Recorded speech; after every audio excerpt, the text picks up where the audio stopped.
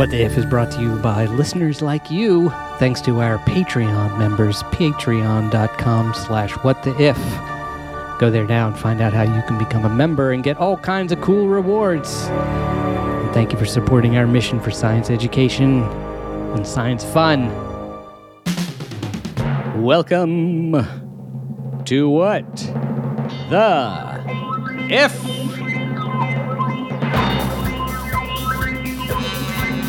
Solstice edition. Father Time edition. Mother Time edition. It is the solstice, right? Yesterday, I think, yeah. Yes, just yesterday. Wow. For those of, well, no, it's not just for us in the Northern Hemisphere, but it is for everyone. That's right. The solstice is global. Although technically it's the summer solstice for the other side, but yeah. Exactly. That's what it is. So it's winter solstice for us and summer solstice for our friends in Australia, of which we have many listeners. So shout out to all of you, Robert and others we have listening down there. Congratulations on your summer solstice. Or I'm sorry about the summer solstice. I guess your summer is coming to an end. I, for one, am happy. I'm ready to move on from winter. Mm-hmm. So time to come back. Matt Stanley is here. Professor Matthew Stanley of New York University. Matt, I think it's been about 320 weeks. What with time dilation, it could be like 5 minutes. Right. The question is just how fast I was traveling close to that black hole. Right. Matt was away for a few weeks of the show. Oh, we were all away. It basically turned into a crazy holiday season here. We missed a few episodes, for which I apologize. And kudos to our listeners who wrote in, some of whom, and said, where are you? What's happening? Oh, nice. Is the show still alive? We want more. I do remind you, these guys already knew this because they are completists who have been listening since episode, or went back when they found the show. They went back to episode 1. If you are also one of these people who love the show so much, and when you discovered it, you went back to episode 1 or the earliest episode you could find online.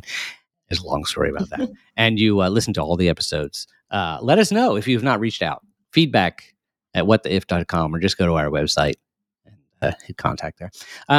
So speaking of long time, first of all, let me bring in the other half. I'm all over the place because we've been away for so long. I'm totally out of practice. Did we miss last week also, Gabby? So, yeah. Yes, I lost my voice last week. So my voice still isn't 100% back. But also with us, Gabby Panicia from Rockefeller University, where you are a virologist.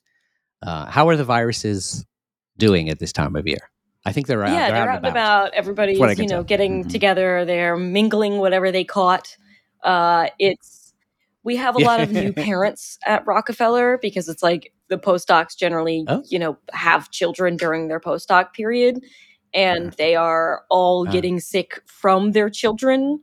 And so there is sort of like you can tell who's sick. You can hear the coughs in the lab. And you're like, unfortunately, like avoiding some of your coworkers like they've got the plague. So I'm like, that sounds bad. I have to go visit somebody. I don't want to deal with that.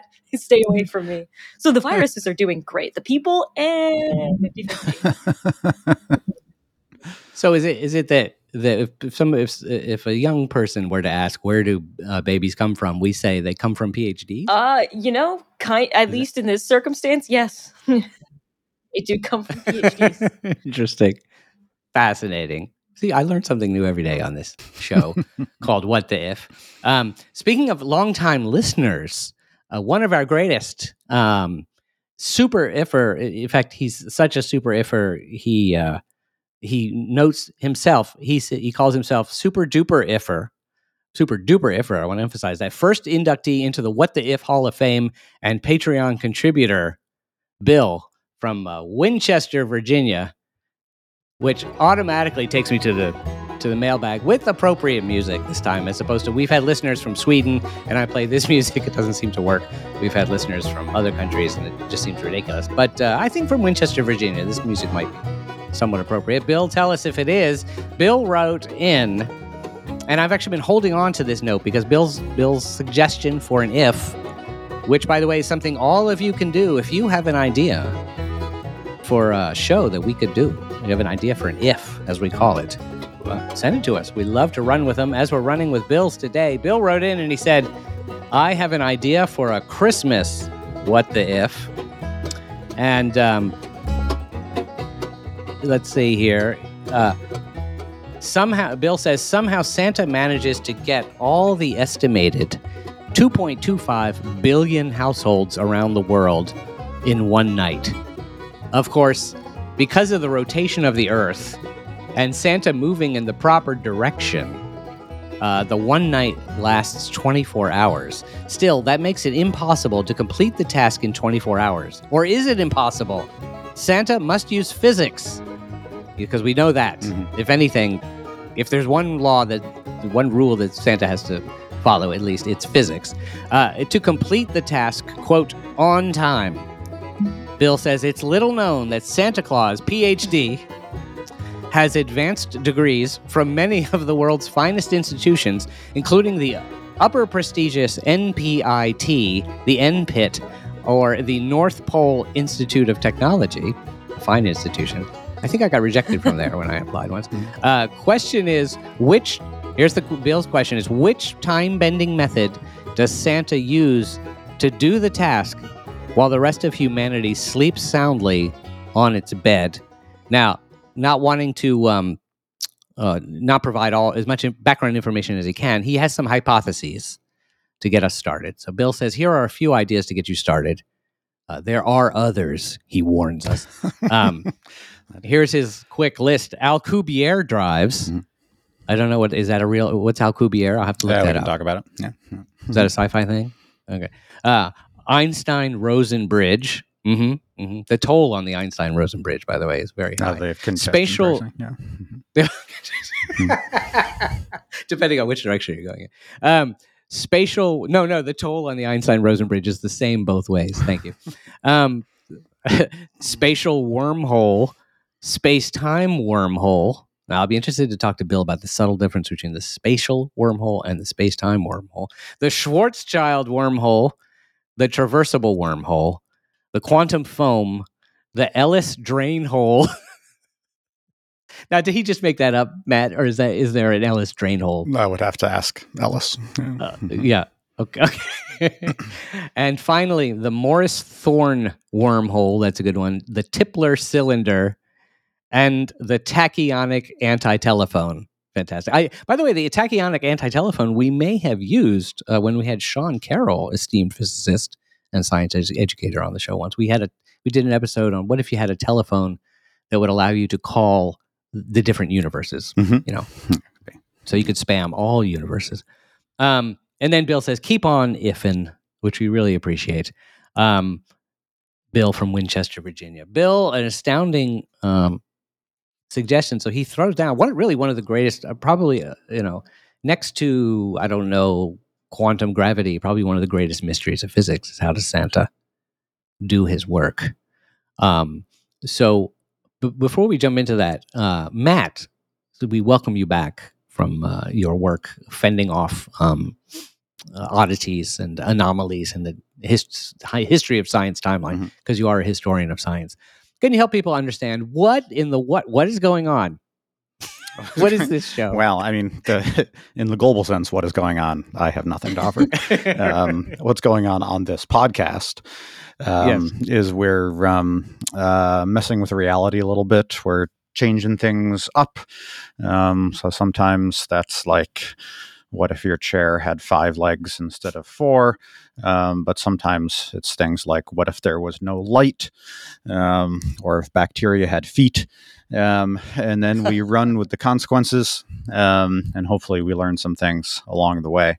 I should say today is a little different, though, because we're not so much postulating something that's not true as we're trying to understand a possible explanation for something that is true, which is that Santa does visit all the appropriate homes in a single night. So that's just an observable fact. The question is, what are some possible ways of understanding that? That's right. Yeah. That's right. And so we ask, what the if? Santa Claus obeyed the laws of physics. I think that's just it right there. What if he deigned? He doesn't have to, right? He's a mythical creature. Rudolph. Well, Rudolph is part of the equation, you know. And by the way, I should welcome those of you who, like me, are Jewish or other anomalies and other anomalous creatures who may not be, you know. I feel like I'm pretty up on. I did grow up. My mom remarried when I was young, and so we did grow up with Christmas in the house. But I'm not sure that. But she remarried a physicist, and so again, I was stuck in the realm of, you know, true science. So we didn't talk about Santa very much. Also, I was 14 years old, so by that point, I think the Santa story has gone away. But what are the mechanics? Why don't we begin with that? Why don't we set the stage? Which of you scientists, Gabby or Matt, would like to just help us set up what exactly is happening that we then have to explain? Well, are we beginning at the workshop on the North Pole, for instance? Let's see. Well, I guess. All right. I guess the observable facts are this.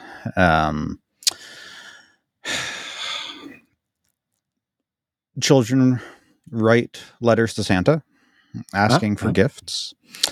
Did you or your children do this? I did it, and they did. I can't remember if they ever formally wrote them up or if they just told us, and then we passed them on as well.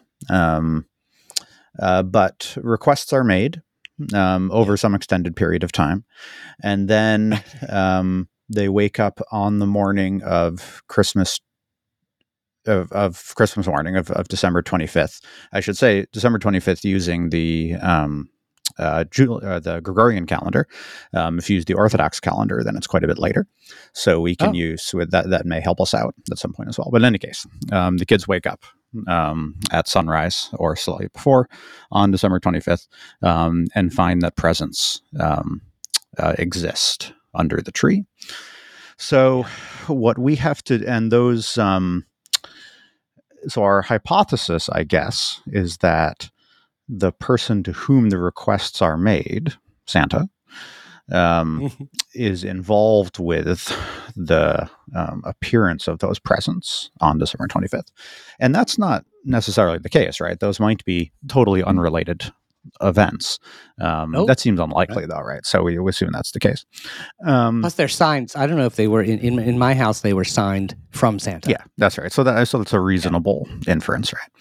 Right. And I guess that's the hypothesized entity is thought to live on the North Pole. I actually don't know if it's supposed to be the geographic North Pole or the magnetic North Pole. Yeah. And also, there's not a lot of land up there, so I'm not quite sure exactly where he's supposed to be. We do know that his cloaking, whatever he's using for cloaking, is really working very well. Well, that's right. So I guess that's another thing we have to add to our list, is that he's never seen either entering or leaving any of the households, or even crossing from place to place. So that's something else that we need to think about. Are there other observable facts about Santa that we need to include? Gabby, did you leave out cookies for Santa? Oh, yes, I did. I also left out oatmeal for the reindeer outside.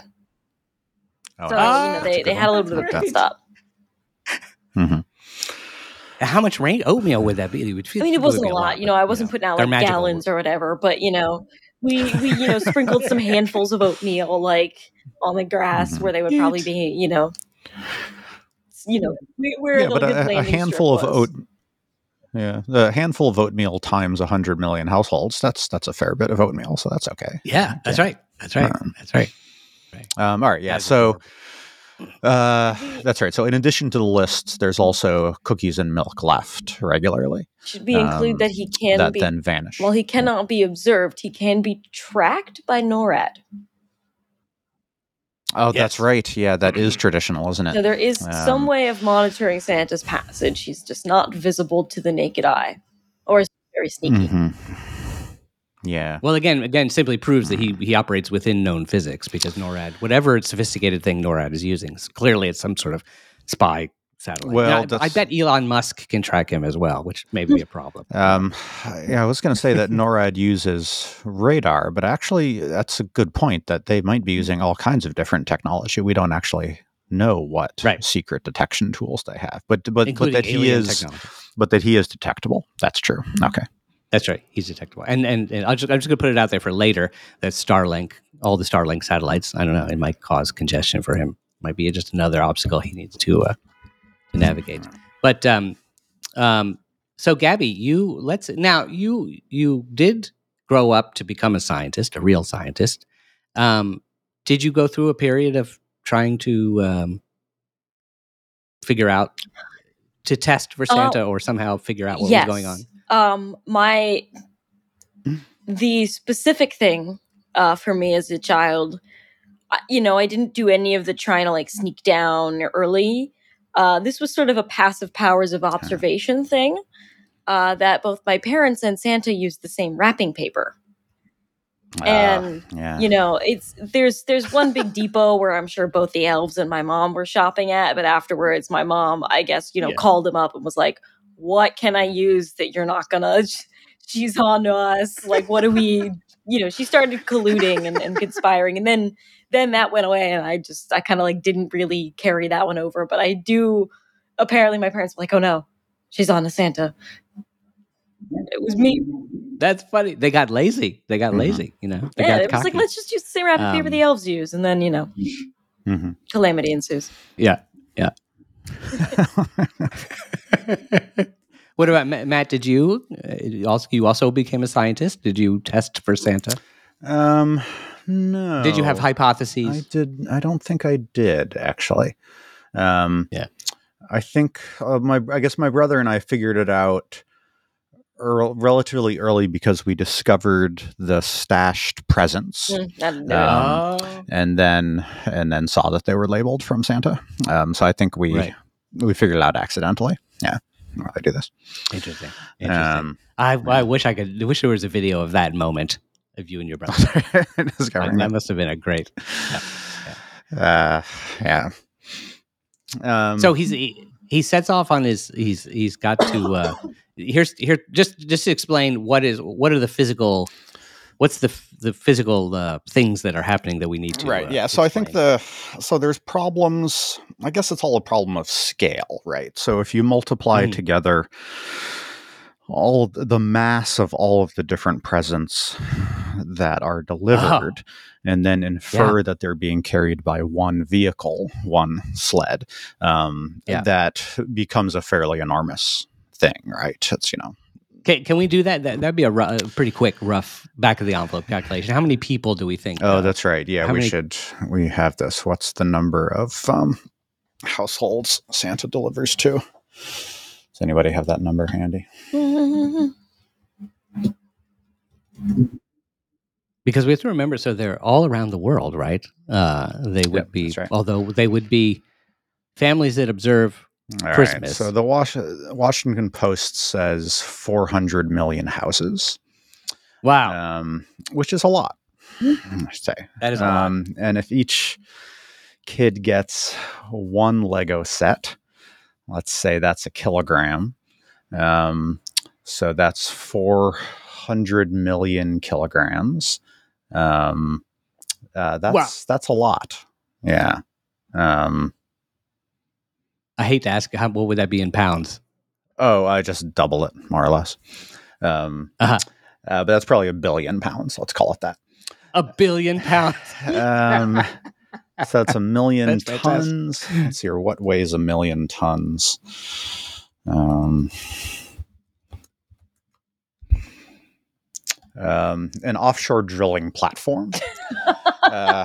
So Santa and his reindeer have to be carrying an offshore drilling platform's worth of Legos.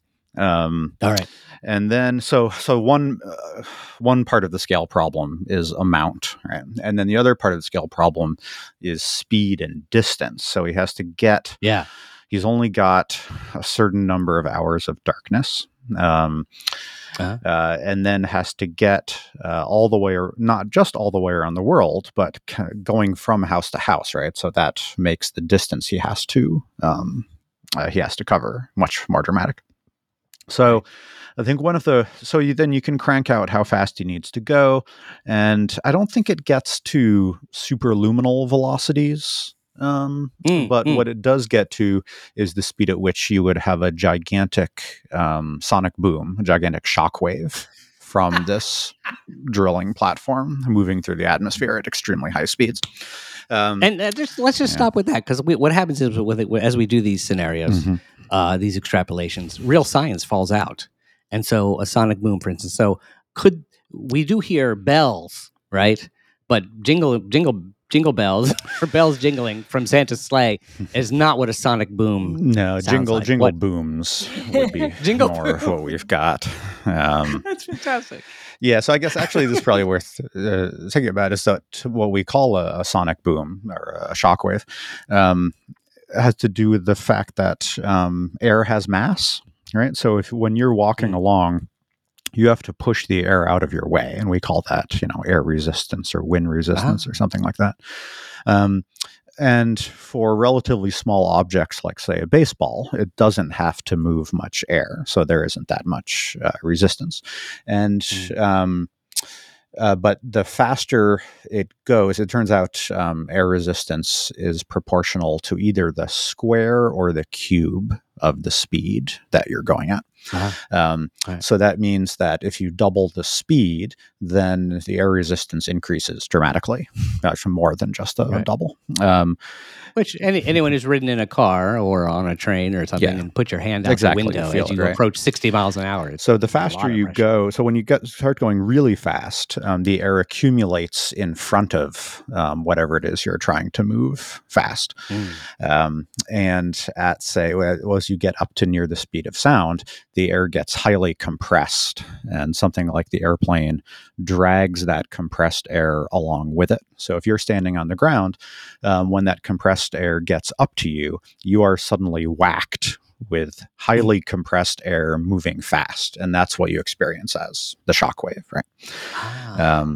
So a really intense shockwave can break windows and knock people over, and if it's really big, then you can wreck houses and smash cars and things like that. So I think if Santa's going using conventional modes of propulsion, he's dragging this gigantic shockwave all across the earth, and leaving shattered homes left and right. Yeah. I once got to see the space shuttle launch from, I was at a house in Orlando, pretty far from Cape Canaveral. I mean, it's obviously the same city and all, but, not like I wasn't visiting Cape Canaveral. We were just way, way, way inland, and saw the space shuttle take off, which was incredible. It was as bright as the sun. It took off at night, and it was and then it went up. We watched the whole thing, and then it was like, well, that was it.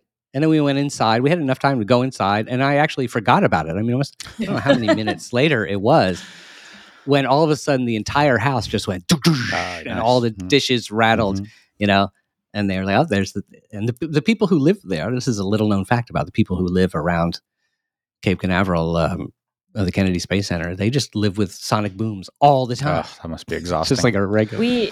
In my home in Maryland, we grew up not far from a munitions testing site for the Army. Oh, wow. And so every once in a while, your windows would just rattle, and it was because they had detonated something. And we were not that close, but sometimes you'd feel that faint quiver from shockwaves. Yeah. I wonder if that was the Naval Surface Weapons Aberdeen Proving Ground. I know has a big facility out there. Aberdeen. Okay. Yeah. They do exciting stuff out there. Right. Yeah. All right. Because on Christmas Eve, millions of houses do not explode. I think we can reject that hypothesis that Santa travels by normal propulsion means. Although that would explain perhaps the cookies disappearing. Maybe they're vaporized along with the house. Yeah. So I think Bill's list of suggestions are ones that will let Santa move fast and be unseen. And many of them also get around the shockwave problem too. So some of them, like the Albuquerque Drive, and I'm actually not 100% sure how to pronounce that. I'll have to call up Alcubierre. That could be. See, this the rotten thing about Americans is that we come here from other countries with these awesome names and then pronounce them in the blandest, most Anglo way possible. Right. So I actually don't know how that's pronounced. So that's a hypothesized warp drive in which you manipulate the curvature of space-time to pull you forward. But because you're just following the curvature of space-time, you're not technically moving. You're just kind of riding the curvature of space-time. So it lets you go as fast as you want. Right. I think that probably would still generate, so that would let you go very fast. I think you would probably still get a pretty good shockwave. And who knows what the space-time distortions would do to the people under you as well. So I think we can reject that possibility too. Okay. Alcubierre, rejected. You're out of here. And I should say, actually, that's generally a problem with hypothesized interstellar travel means, is that if you're going fast enough to go from star to star, then like individual atoms that you hit out in space will destroy you. So you have to figure out something to solve that problem. Wow. So that's also why Santa doesn't go to Alpha Centauri. All right. So then we've got a whole host of wormholes. I thought it was just because there was no good people on Alpha Centauri. Oh, no, there are really good folks out there. Right. Some of the most generous bipeds you'll ever meet. They need to leave out cookies. Come on, Alpha Centauri, get it together. So then we've got this whole host of wormholes. And I don't think we need to go into too many of the details of the different flavors of wormhole. But let's hear. So wormholes in general, though. So I guess we still have to talk about space-time then. I'm just going to say I'm uncomfortable with the word wormhole being close to the word flavor. I'm sorry, that the wormhole flavor is a good band name. That would be a good band name. That's right. I'm not sure what genre they would be. Something in a basement. Yeah. Not like a little bit crunchy. Yeah. Solid here. So wormholes, I'm sure you've all seen this in tons of science fiction movies where you take a piece of paper. Once the protagonist takes a piece of paper and a pencil and, makes two dots on the paper and then draws a line between them and says, if we want to go from here to here, we can travel along the paper. But then they fold the paper and put the two dots next to each other, and often we'll punch the pencil through the paper for extra emphasis, right? And say, but if we can bend space, then it's a short route between the two. It's really extraordinary how no one has reinvented that scene. It's like exactly the same. Yeah. That's warp drive, basically, right? That would be so. That's different than the Albuquerque drive, which pushes you along. So a wormhole is actually you curve space so much that you no longer have to traverse any distance between point A and point B, or at least much less distance. Right. And so the name wormhole is sort of suggesting, the worm that kind of digs down in one place and pops up in another and pokes up its little head. It's not a very good name, but I guess it's evocative. No, it's not what worms do at all. That has been the worm. If there's one place the worm does not want to pop up again, it's where he was already. Damn you! So I guess one possibility is Santa has a wormhole generator that creates one opening in the North Pole and one opening in every household. Right. And then he can just step through, toss the cookies back through, and then toss the gifts through as well. So that explains how he can do it fast and explains why he doesn't have a sonic boom. But is it fast enough? Because even if he spends only 1 second on every house just tossing a thing in there. North and back to cookies, and then turning in the next wormhole. That's like somewhere around like 86,000 houses in 24 hours. Damn it! Oh, you're right. Okay, so let's see here. So, so that's right. Think so 400 million houses at 1 second per house is 12 years still. Damn it. Good so he might need to be a little quicker on the draw than that. Yeah, but it's going to be hard to scarf down with something else. All right, yeah, that's possible. But I couldn't even eat a cookie in 1 second, much less 400 million times. All right. Well, with a herd of reindeer, but see, this would mess with the whole reindeer, thing, the mechanics of the reindeer. Because I was thinking, well, he could have like an enormous number of reindeer. Although, from what we hear in the story, how many are there? 12. Some magical. It's one of the usual magical numbers. 9. I think it's Gabby, around, how many reindeer? Because isn't it like 8 and then Rudolph? I think 9 might be. Oh, okay, yeah, that sounds right. Yeah, terrible. This is because we're in adults, my head. I'm trying to sing the song, but I was never. I could never get it as a kid, so I know it's a lost cause for me right now too. Right. But for instance, if he had 400 million reindeer, which if the reindeer were like virtual characters, he could. Then he could do it all in 1 second. I mean, that or he's just, he's got the bag of holding for presents and then one empty one for cookies. And he's just collecting leftovers. That's good. That's good. It's still going to be hard to beat the 1 second problem, though. I think that's pretty devastating. And there's no way 400 million reindeer are living on the North Pole. Right. There's not enough grazing to support that many. Right. They would have to be stashed in another dimension. And so maybe two thoughts here from the unscientific. This is me being unscientific. Either now we get into some weird time things. So we have, if space is covered with wormholes, then we got to start messing with time. Or we have the same rate and more Santas. There was a well, and this is, I guess, unoriginal because I am referencing something else. Dimension 20, which is a sort of like a Let's Play D&D thing. They ran an entire campaign in a magical New York City in which Santa does clone himself millions and millions of times. That's how he does it. But he drops the defective ones off in New York City in early December because New York is good at taking care of them. But that's SantaCon. Is all the defective Santas. That's SantaCon. Yes. That would explain a great deal because they are pretty defective. Yeah, exactly. The SantaCon participants.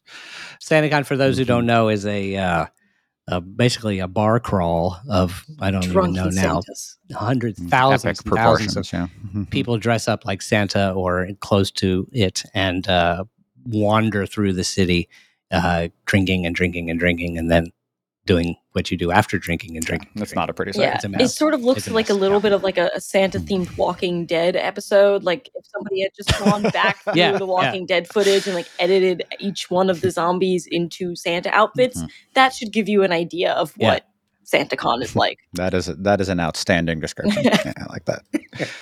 All right, so let's say there's 400 million Santas and each of them gets one house. That's actually a really interesting resolution to the problem, because then they can take their time, right? They can just walk from the North Pole. It doesn't matter if they takes them 6 months because they don't have to go from house to house.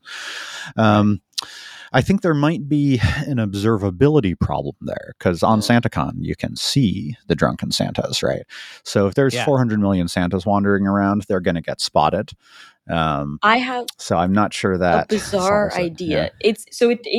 It's one Santa, but Santa spends all of the rest of the year traveling back in time. So on Christmas Day, there exist multiple thousands and millions of copies of Santa, but they are essentially only in the place that they need to be before returning to wherever they are in the time stream. All right, yeah, so that's a good idea, actually. And actually, one of Bill's wormholes he suggested was the space-time wormhole, because there's no reason you can't make a wormhole that'll travel back in time as well. Well, unless you like kill your grandfather or something. So if he's got So maybe reindeer is the code name for wormhole generator.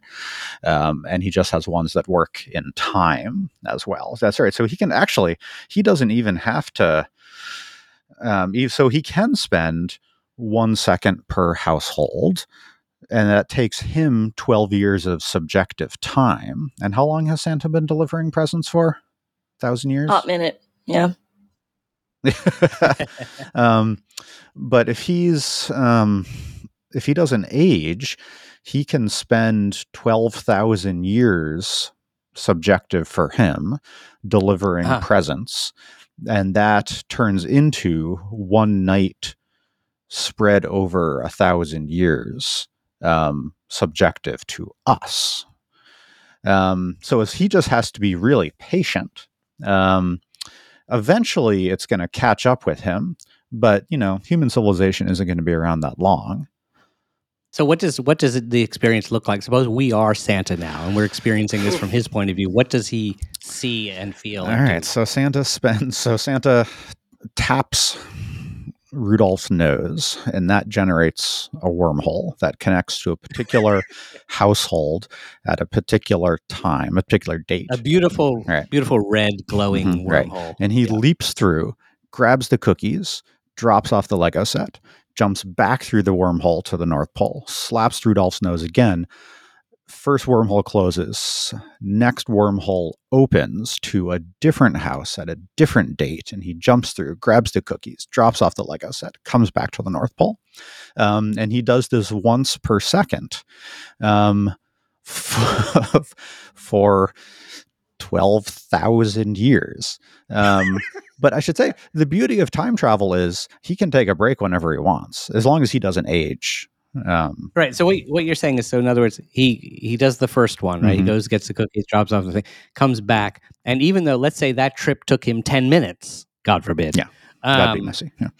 But when he jumps into the next house, he's actually going to that house 1 nanosecond. Yep. Exactly. Because he can, that's right. He can pack dials it back. Yeah. That is a terrifying prospect. But like if Santa's a robot, like in Futurama, then 12,000 years is no big deal for him, right? And he won't get bored. Santa or might be a like robot. That. Yeah. I should say that the Futurama Santa is probably not a good example because he's murderous and tries to kill everybody. That sounds about right, actually, for Futurama. in the broad sense of a robot Santa. And also, and actually, again, if he has time travel, he can be from 1 million years in the future after the singularity. And AI develops time travel and then decides to go back and deliver presents to all of the good children. Santa GPT. That's right. So it can actually, this can start 1 million years from now, and it will exactly match up with our observed facts here. So this might prove the existence of both time travel and what do they call it? Generalized intelligence, AGI. Right. I don't even know if you need a generalized AI for this. You just need a dedicated, present giving oriented AI, which shouldn't be too. Now, even so, this machine, no matter how sophisticated, would need maintenance. So I think there would have to be a sophisticated. It would probably have a whole series of smaller robots that would help it out with its tasks. Or right? I think Gabby could help us. No. So, but could he be some sort of bio? Well, I was thinking, he does seem to run on cookies, and so there could be something in, I need X amount of just glucose and everything else that, getting the raw carbon, you might be able to stitch things together. So, maybe something that runs a little bit straight up off of cookies. And milk, too. Isn't milk part of it? Yeah. I like that. Yeah. So 1 million years from now, the Earth has run out of hydrocarbons because the ecology has collapsed. So Santa has to import the cookies and the milk in order to run the bioreactors that generate the electricity that run. It's kind of a Matrix. I'm literally thinking of the Matrix. Again, I'm just imagining the Matrix, but with Santa hats on the robots. And it is kind of messing me up. But I feel like it's working. I was imagining an even darker version where Santa gets tired of this Sisyphean nightmare and does try to go back in time and kill his grandfather so that this never happens. I was thinking of just like the logistics of like, he's got to be pretty good at knowing where he's been before, because there's so many locations in the entire history. Yeah, the record keeping. Yeah, right. Because you don't want to end up in one of those paradoxes where all of a sudden you're in the same house with yourself and you're like, oh no. And then it just breaks the both of you. Right. That's right. Or Rudolph. Rudolph. There's two Rudolphs. One evil, one good. But they both have glowing noses. Yeah. Yeah. Right. Which one is it? Yeah. Which sleigh does Santa jump on? He can't remember.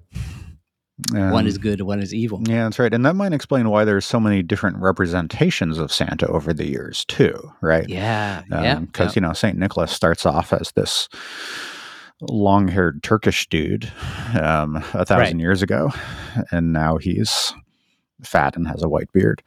Well, I do know that the what company is responsible for industrializing and robotizing Santa, and that was the Coca-Cola company in the early 1900s, right? Who provided his there we go. Matt's holding up a Coke can in its beautiful red and white colors, right? That's well known, right? That Santa is dressed as the but Gabby, can you help people understand?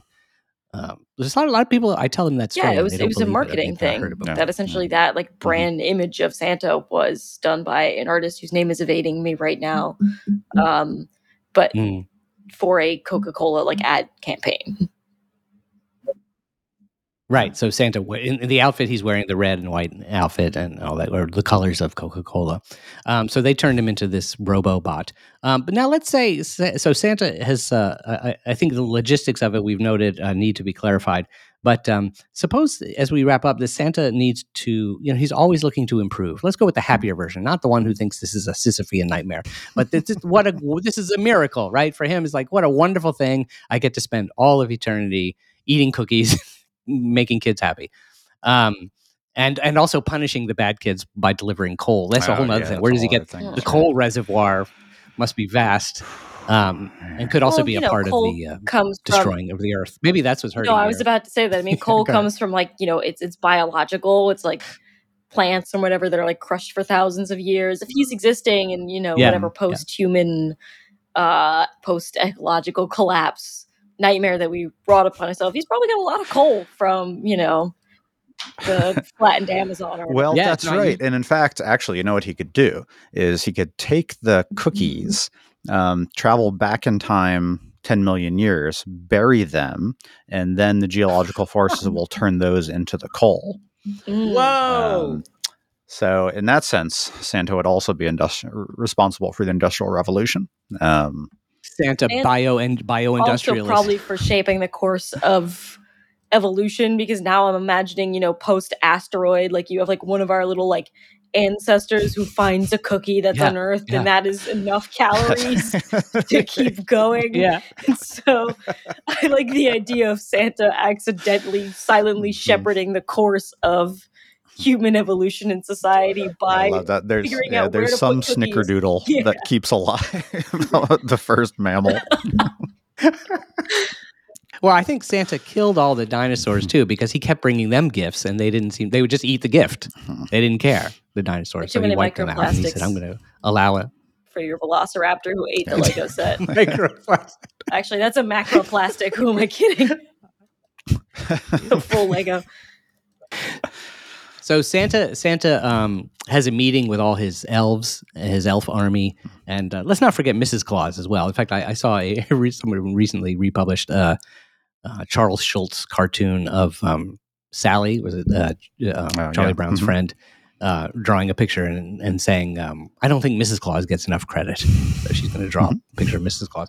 So the Claus family and all the elves and Will Ferrell and everybody meet for their after action report, and they decide on their improvement plan for next year. So for instance, let's say that Santa version, 500 million.2 is coming out this Christmas, which is coming up in just a few days. What improvements might they have had to make in their operation? That's tricky. They're trying to shave, just yet another millisecond off the delivery, or gain another. The Lego packages keep getting heavier and heavier because the kids just want more and more and more. True. Yeah. I mean, at some point, so I should say with the difficulties with wormholes is you need exotic matter to keep them open long enough to traverse them. And specifically, you need matter that has negative mass, and that's hard to come by. My understanding of matter is that's like all of matter has like a positive mass. This is precisely the problem. It's sort of by definition. What we mean, a pretty good definition of matter is stuff that has positive mass. So this is why essentially we're not surrounded by wormholes right now. So Santa must have an exotic matter generator, which must be hard to run. So I'm thinking if he wants to do it more efficiently, it might be time to fiddle with the constants of nature. And actually change the laws of physics. And I think the best way to do that is to just start a whole new universe that has the properties you want. So I think probably inevitably Santa's just going to create a new Big Bang that generates a universe that's slightly more favorable to present delivery. And I think that's actually a pretty reasonable explanation for why our universe exists as it does too, right? I mean, like, what are the odds that our universe happens to have exactly the right properties for a super intelligent future time traveling computer to be able to give us all Legos? That's clearly the result of intentional design. So I think we actually have solved one of the great theological problems here as well. I think you're right. I think that's called the Santathropic principle. I think that's Gabby, if there's a spirit of Christmas in this lesson that we've just uncovered, what might that be? What lessons could the children take away? Goodness. Keep your sense of wonder and awe, I suppose, because the slightest investigation into this has led to, I think, my mind kind of being blown by the possibilities. I sort of really didn't expect us to get to where we got to. Me neither. Yeah, don't lose your childlike sense of wonder. Or else. Yeah. Yeah. How about you, Matt? What would you... let's see here. Put the cookies really close to the tree. Because if you can save Santa a nanosecond of time, that could help save the universe from destruction. Yeah, that's fantastic. I would just say that I think one day they will discover the strange form of matter that can be used to keep the wormholes open. And that would be, I think the best thing to keep the wormholes open would be my grandmother's matzo balls. Oh, nice. The matzo ball soup that my grandmother, they were just perfect. They were big and fluffy, like just the right density of matter. That sounds pretty good. To not only be delicious with like carrots and celery and, just a dash of salt in your chicken soup, but also, keep the wormholes open so Santa can keep moving, Be fantastic. Because he doesn't want to get weighed down by others' matzo balls. See, this is why I never got gifts when I was young and in the pre-Christmas days, because I would leave out matzo balls. This is probably, I didn't say no. That's right. They're way too dense to get through the wormhole. So. Yeah, exactly. Well, thank you both. Thank you, Santa. I hope, Santa, you approve. I hope I didn't put any of us onto the what is it? The naughty list. The naughty list. That would be Nobody awkward. wants to be open. Yeah. The naughty list. Bill, thank you so much for suggesting this. I know, Bill, you're going to get lots of goodies from Santa, I hope, and good wishes and good health and everything to you and to all our listeners out there, no matter where you are, no matter what mythological creatures you allow into your house in the middle of the night. Who am I to judge? Just let it happen. And if goodies show up, then great. The best goodies, as far as I can think of, that can show up in your house are science. And we thank every one of you for allowing us to have this insanity every week coming into your ears and into your home. And we hope you've learned a little bit from it. Send us a message, feedback@whattheif.com, or go to our website, whattheif.com. We'd love to have you. And also, as an end of year thing, one of the greatest gifts you could give to the audience of this show is to join our Patreon, become another one of our wonderful Patreon supporters. And in fact, I want to give a shout out to some of our top supporters here that we've had coming in every week. Bill, of course. Sarah, by the way, thank you for joining recently. Connie, Dan is always a wonderful supporter of ours, writes in lots of things. Noah, Yana, Guy, Marcia, and Frank of Cincinnati, who have been mentioned. My parents got mentioned today. So we thank you for your support and for all the Santa gifts over the years. Thank you for that. Ahmed, Holly, Don, Ken, Will, and all the other Patreons we have out there. Go to patreon.com/whattheif and sign up. Get your good stuff. But I should freshen up the merch. I'm going to put in some new merch in there for November. For January. I'll get a back time in for November through my wormhole. But go check that out. Gabby, do you have anything coming up that you'd like to plug? No. Just have a good holidays. Stay safe. Don't sneeze on each other. Yes. Oh yeah. The sneezing on each other has got to stop. I just got to put a stop. It's just bad behavior. Matt, anything you'd like to plug? Increasing length of daylight. Oh, nice. That's good news for everybody, right? That's very good. But yeah, that's about it. Yeah, that's wonderful.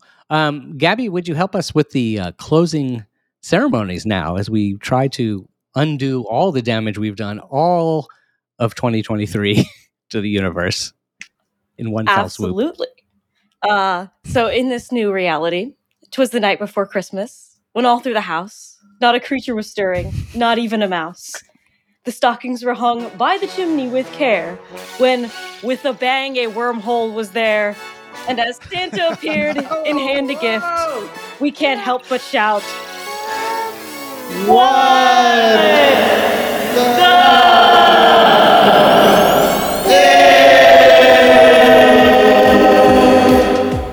And we crown the new rap queen, Gabby Pinicio.